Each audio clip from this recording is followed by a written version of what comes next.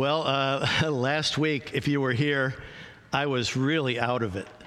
I was thought it was just like a cold that I had and stuff, and I got up here early. Ray was supposed to do announcements. I came walking up. I dropped my notes on the floor.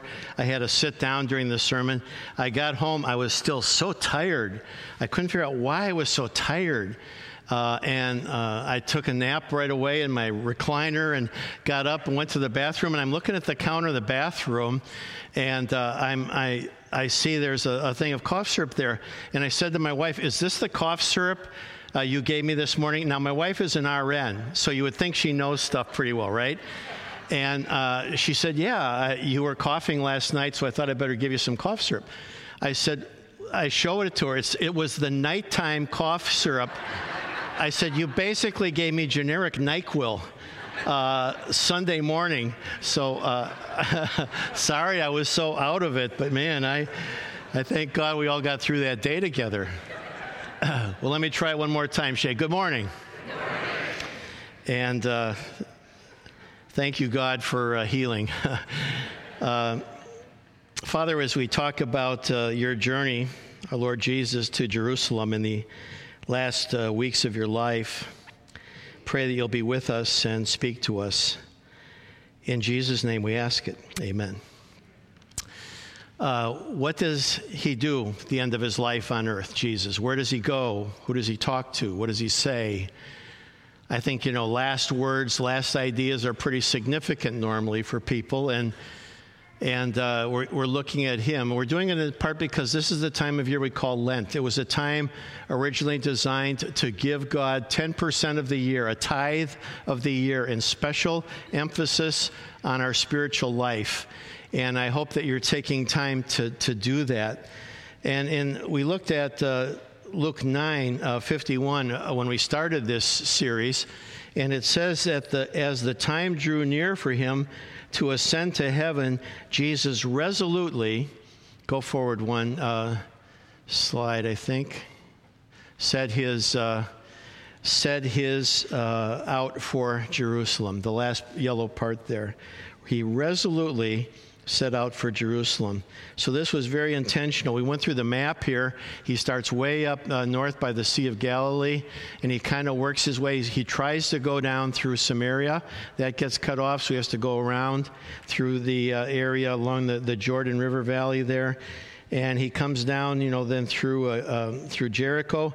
And here's a little bit of a zoom in. Go forward one more. And you'll see we're working now. So we're in the city of Betany.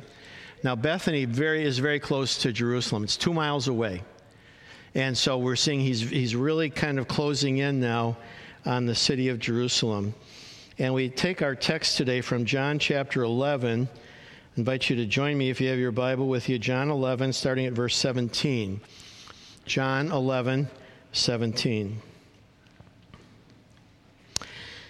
When Jesus arrived at Bethany, he was told that Lazarus had already been in the grave for 4 days.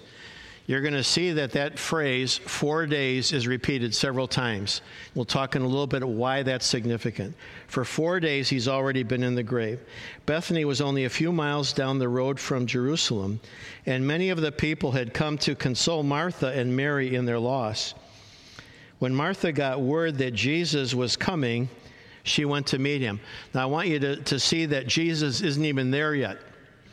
She just hears that Jesus is coming, and she goes out to meet him. She meets him, in essence, on his way to the city. But Mary stayed in the house. I'm not sure that Mary did that for any big reason, except maybe she didn't know Jesus was coming yet.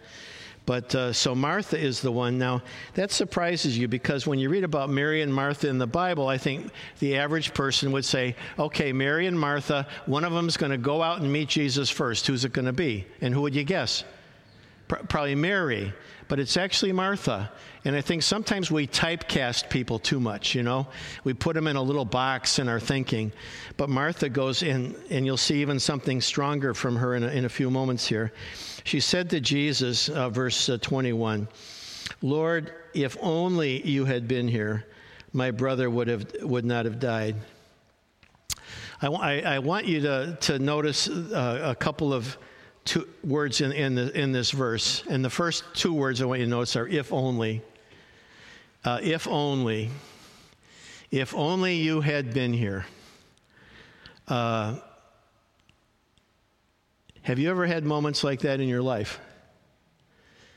Here's another way of saying that. Where were you? Where were you when we needed you? Where were you when we were going through that difficult time? Where were you when I was so sick I was laying on the bathroom floor and I could hardly move? I was feeling so terrible. Where were you when I lost my loved ones? Where were you when I lost my job? Where were you when I was going through the struggles of life? And so many of these questions you'll see here. Where were you? If only you had been here. Where were you?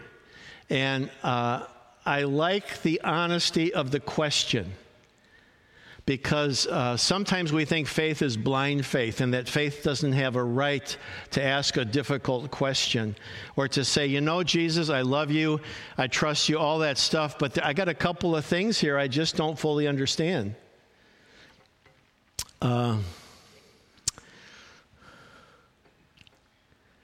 And I feel like as a pastor, for 50 years now, I've heard 100 or hundreds of them. I don't understand why Jesus is doing this. And I want to be clear on this, that as a follower of Jesus Christ, he never promised us that we would fully understand everything he does and how he does it and why he does it. And that's why it talks about believing and trusting, because there will come up inevitably in your life those questions, those doubts, those struggles you have to go with. And as you're figuring all of that out in life, it sometimes can be difficult. Can you go back one slide for me, though? Because I also want to see down in verse 22 there. I think I love a couple of things Martha says here. You'll see the first word is but then it says even now. Even now. And I love the even now. She says, even now, I know that God will give you whatever you ask. I don't understand why you're doing it. I don't understand why you weren't here. We sent word that Lazarus, your friend that you love, was dying, and you didn't run and get here. We don't understand why you don't jump when we say jump, Jesus. But I still believe that even now, he's been dead for 4 days. Even now, I believe that you can do something. I believe, she says, that God will give you whatever you ask. Now let's go forward to verse 23. Jesus told her, your brother will rise again. He makes a prophetic statement here. Yes, Martha said, he will rise when everyone else rises on the last day. And Jesus tells her, 23, I am the resurrection and the life. Anyone who believes in me will live even after dying. And everyone who lives in me and believes in me will never die. If you read John's Gospel, one of the things, if you wanted to start underviewing a key word that John uses again and again and again, you would probably want to underline the word believes. That he keeps coming back to the idea of belief. Believe on the Lord Jesus Christ, you'll be saved. Believe and be baptized. Belief is so important in the New Testament. And here Jesus says, I am the resurrection. When I say your brother's going to rise again, I'm not just talking about the future. I'm talking in the present tense. He doesn't say, I will be the resurrection. He says, I am today the resurrection and the life. And anyone, I'm going to make this easy. So if you're anyone, don't put your hand up. If you're not anyone, put your hand up. Oh, okay. So that's everybody. Anyone who what? Who believes in me will live. I have officiated in my life over 450 funerals. It's a lot of funerals. I can't think of one where that verse wasn't read or quoted. Because when you are with people who are losing the most precious person in the world to them, And the confidence of the gospel is so desperately needed in that room. There's perhaps no more simple statement than anyone who believes in me is going to live even after dying. I am the resurrection. I am the life. Longfellow wrote, life is real, life is earnest, and the grave is not its goal. In John's gospel, John presents himself as life. He talks about it to Nicodemus. He is eternal life. To the woman at the well, he's the water of life. To the impotent man, he is the quickening life. To the hungry, he's the bread of life. To Jerusalem believers, he's the living water. To the blind man, he's the light of life. And to his sheep, he's the abundant life. And if I asked you to quote a verse from memory that you know in John's gospel, aside from 3:16, many of you would quote John 14:6. And Jesus says this, I am the way, the truth, and the life. I am the life. And here he reiterates that again for Martha. And Martha, he asks her a question in the next verse. Do you believe this, Martha? Yes, Lord, she told him, I have always believed you are the Messiah, the Son of God, the one who has come into the world from God. I've always believed that, Jesus. We talk a lot about Peter's great affirmation, you are the Christ, the Son of the living God.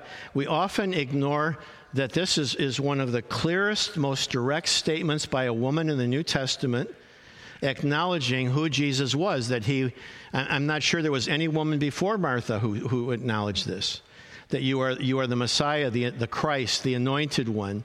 You are not just that, but you are the Son of God, and you're the one who has come into the world, who's been sent to this world by God. She gives this great statement of faith. Then she returned to Mary. She called Mary aside from the mourners and told her, the teacher is here and he wants to see you. I like one of the other versions says, the master is here and he calls you by name.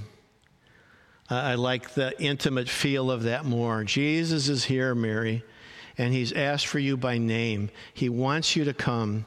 He's waiting for you. So immediately, look at that, immediately, she hears that Jesus is there, and now she goes out to meet him. Now, Jesus, verse 39, had stayed outside the village at the place where Martha met him.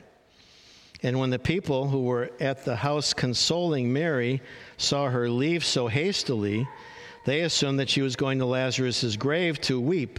So they followed her there. And when Mary arrived and saw Jesus, she fell at his feet and said, Lord, if only you had been here. There's that if only again. Somewhere in the discussion among these sisters, there has been a recurring statement, if Jesus had been here, this would all be different. But they don't understand where he was. If you had only been here, my brother would not have died. Now, again, I want to tell you, based on a lifetime of Christian experience, you are going to come to those moments where you have that question, why this way? Why this way? I begged you to come. I begged you to do something different. I pleaded with you, and yet you still didn't do what I asked you to do. And you realize 1,000 times in your life that God does not jump when you say jump.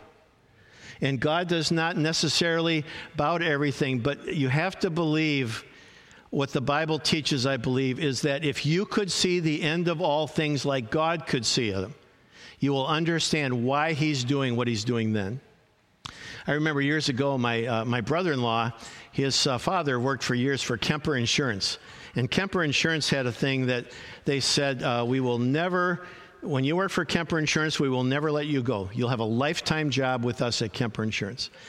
What they didn't tell you was one day his boss came to him after about 30 years and said, okay, Adam McKendrick, we're going to change your job and you're going to become the office boy. You're going to stay in the office. You're not going to get any commissions anymore. You're just going to be here maintaining the files and helping support the people on the field. Basically, just a significant loss of income for him. And so Adam said, I can't live on that income. I'm going to have to step down from the job. And so he resigned from his job and went home. And as a family, we were all praying. And Adam had been such a great Christian man. They came out of the Plymouth Brethren group, and extremely devoted, well knowledgeable of the Scripture. And he just couldn't figure it all out. And one of his friends asked him out to lunch a week later and said, Adam, what happened? He told his friend the story, and his friend said, well, how much were they paying you? And what benefits were you getting? And what percentage were you getting? And talked all that. He says, Adam, I still believe in you. You know so many people in this area. And he said, you know, I have an insurance agency. I'd hire you right now. I'll match every benefit you had, and I'll actually give you a higher percentage on your commissions. And Adam said, it's an awfully hard thing when God has to take your job away to give you a better job. Nobody saw that when Adam lost his job. We were grieving it. We were worried about it. We felt so sorry for this godly man who was going through this time. And God at the bottom had something that we could not have foreseen. You know, it's hard sometimes to trust the Lord, but you have to trust it even when you don't understand. Lord, if only you had been there. Well, the next verse, we have one of the most beautiful pictures of Christ in the New Testament, because it says that when Jesus saw her weeping and saw the other people wailing with her, a deep anger welled up within him, and he was deeply troubled. What was he angry about? Was he angry about, I don't think he was mad at the people. Was he angry about death? Was he angry about feeling all the grief and the emotion, and it kind of welled up inside of him? He says in the next verse, where have you put him? He asked them, and they told him, Lord, come and see. Then, when he comes to see him, then he weeps. And the word weeping there means the heaving of the chest. This was not just a few tears in his eyes. This was the heaving. This was the sobbing. This was the heavy crying. Ken Miedema is a blind singer, and he said, if this is not a place as a church, if this is not a place where tears are understood, then where can I go to cry? And we have to be clear with people as a church. We have to be clear that as a church, we welcome you in any season of life you are. And when you are going through grief and loss, don't isolate yourself from us. Trust us enough that we can love you and pray for you and support you through some of the more difficult experiences of your life. So many people just go and lock themselves away and don't get the support that they could get. The reason it talks about the church as a body instead of a business is that churches are organic. They're not businesses. And as organisms, their bodies, they function when we each get involved and help and share with each other. And when you're going through a rough time, trust us. Put it out there to us. Tell the deacons you need prayer. Tell somebody in the church office you need help. And just see what we can do to help you, because we are here and we do care. But you may not know it if you don't give us a chance. I read this quote that more tears are shed over the manufactured tragedies in the movies than in our churches over real issues, over real ones. And it's true, a lot of times a really well-done movie can play with our emotions. But a lot of times we have to, as a church, be sensitive to people who are struggling. In essence, we don't have an hour and a half to build up to the big thing to get the emotion out of us. We've got to just kind of go there and realize that there's stuff going on, and we need to come alongside our brothers and sisters and help them. And I've got to tell you, as a pastor, thank God for you ladies who I've seen time and time again are so good at helping us in a church at a time like that. Thank God for the way that your compassionate hearts are so helpful to reach out to people who are suffering. and to stand by them and help support them in a thousand ways I would have never thought of.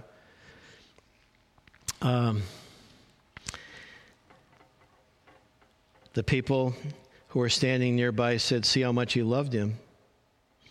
Now you're going to see two groups of people developing here. Here's one group. But some said, "This man healed a blind man. Couldn't he have kept Lazarus from dying?" Well, those are kind of two different things, aren't they? I mean, healing a blind person is one thing. Raising somebody keeping somebody alive, isn't that kind of a little... But, you always get this. Some people said. There's a story about a pastor who got up in church and said, if this church really wanted to, we could soar like eagles. And the church all cried out and said, "Quack, quack, quack, quack, quack, quack." And he said, but if we're going to soar like eagles, we've got to be faithful to studying God's Word. We've got to really devote ourselves. We've got to support the church financially. And some of the people said nothing, and some said, "Quack, quack, quack, quack."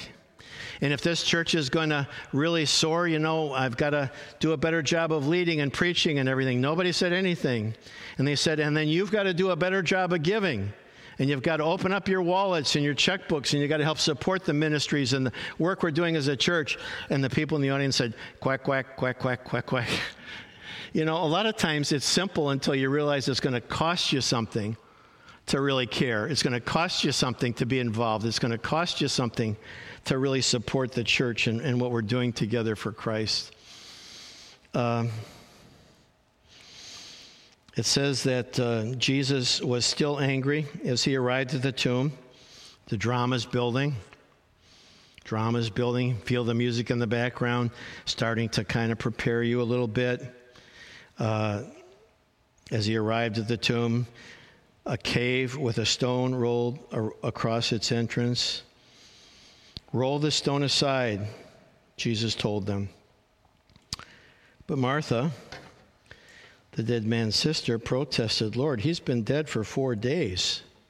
4 days again. "The smell will be terrible." Everybody is convinced that he's dead. Now, why is the 4 days significant? Well, because the rabbis taught that the dead can return to the body back and forth like in spirit for the 3 days after death, but that the spirit leaves the body permanently from the fourth day onward, and death is irreversible.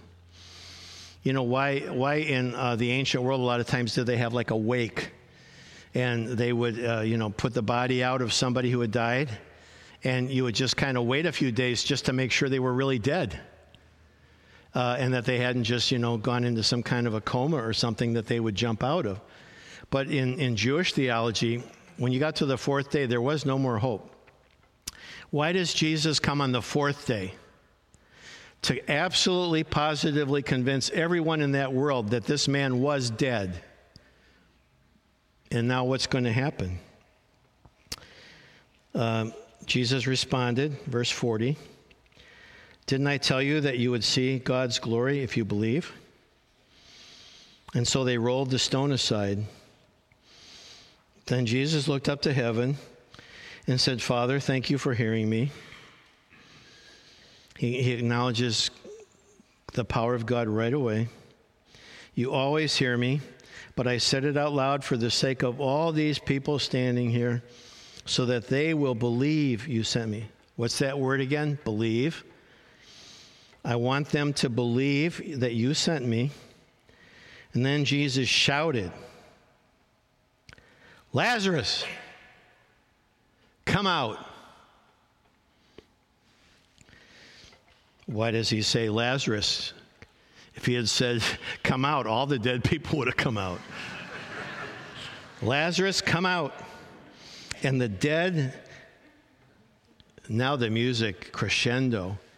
The dead man came out. His hands and feet, we're doing like his hands and feet were bound. His face is still covered. And Jesus said, "Unwrap him. Let him go." Wow. I mean, can you get this a little bit here, folks? I want you to understand, because later on in this chapter, verse 53, it says, because so many people were responding to Jesus because of this miracle, the Pharisees decided they had to get rid of him. This was the conclusive time when the Jewish leaders decided they needed to kill Jesus. And when the chief priest says it's better that one person should die than that the whole nation would suffer. Very prophetic statement about how one person saves others. This was such an amazing miracle. I think we've heard it and we have lost the sense of wonder at a dead man 4 days walking up out of the tomb. It says that many of the people who were with Mary believed in Jesus when they saw this happen. We're going to get to Easter in a couple weeks now, 2 weeks from today. And one of the differences, when Jesus was resurrected, it says that the grave clothes were just lying there. It was as if, the Spirit came right out of the grave clothes. Now he comes and he's all bound up in all this stuff. Many of the people, notice the word many. What did they do? Third line, what did they do? I want everybody to say it with gusto. Believed in Jesus. I don't think gusto is a biblical word, though, but that's okay. They saw this happen, but what does the next verse say? But some went to the Pharisees and told them what Jesus had done. You're kidding me. This guy raises somebody who's dead to life, and you say, oh man, we got to get, this guy's done something terrible. This guy's done something scary. When we talked about missions today, I've remembered a lot because we're in the month of Ramadan now for the Islamic people. And one of the things I'll never understand about Islam is Islam to this day denies the fact that Jesus ever died on a cross. Muhammad talks about Jesus as a great prophet, but there's 1.5 billion people in this world who will not accept the fact that Jesus actually went to the cross, in spite of all the evidence. Many believed. Some walked away. T.S. Eliot says, where is the life that we've lost in the living? I think that's such a great question. But I think the answer is when you're sick, you want a doctor, not a medical book. When you're being sued, you want a lawyer, not a law book. When you face death, you want the Savior, not a doctrine written in a book. In life and in death, He's all you must have. And I go back to verse 25. I'd like you to read it with me right now, would you? Jesus told her, I am the resurrection and the life. Anyone who believes in me will live, even after dying. Everyone who lives in me and believes in me will never die. What does it mean to believe? Well, Jesus gave you a promise. He says, if you will believe in me, you'll never die. Do you believe the promise? Do you trust the promise? Do you accept the promise? Will you live by the promise? That's what it means to believe it. You affirm it. You say, I will take that, and so I'm not going to be afraid at the moment of death when it comes for me, because at the moment of death, I will trust that Jesus will keep the promise He made to me.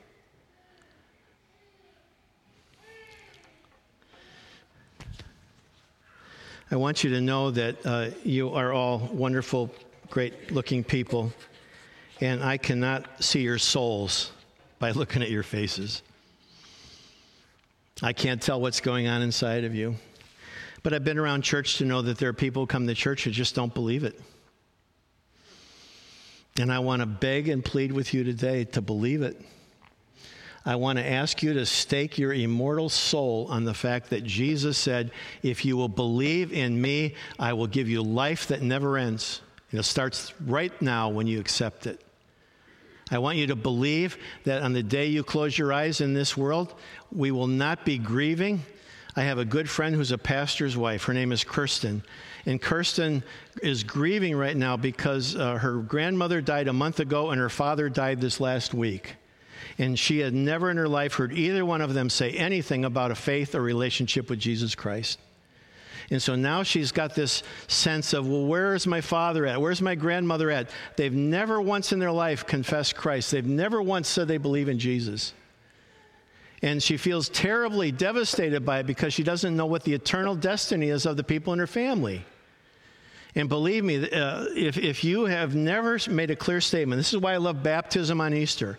You really should consider making a public statement of your identification with Jesus Christ. If you've never in your life told your people around you, or told the people that care about you that you are one who believes that Jesus is who he says he was, you don't have any assurance of salvation. You don't know for sure what's going to happen when this life ends. And you cannot predict. You think, well, I'll wait till I'm really sick and old, then I'll become a Christian. No, you won't. It says in Proverbs that he who, being often reproved, hardens his heart, and in the end, he's cut off without remedy. You'll become so set in your ways, you won't change. And so I beg and plead, make room for Jesus Christ. Believe on the Lord Jesus Christ. You will be saved. And Father, I pray that if there's one here today who hasn't known that for sure, that you would help them right now to just say these words to you. In their thoughts, you know every thought. You're omniscient. God, I come to you in the name of Jesus. And I want you to know I believe. I believe in Jesus and what he's done for me. And I accept this as my hope for the future.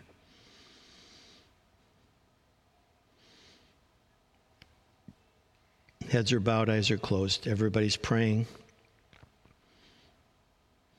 If you prayed that with me, put your hand up right now. Yep.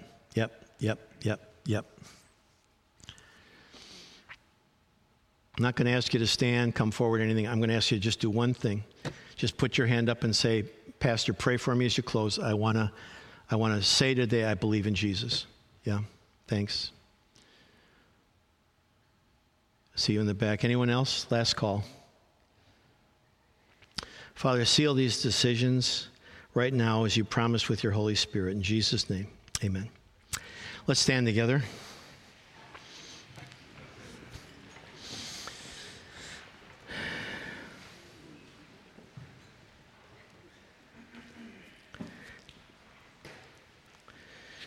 And now unto him who is able to do exceedingly abundantly beyond all that we could ask or imagine, because his power is at work in us. To him be the glory forever and ever.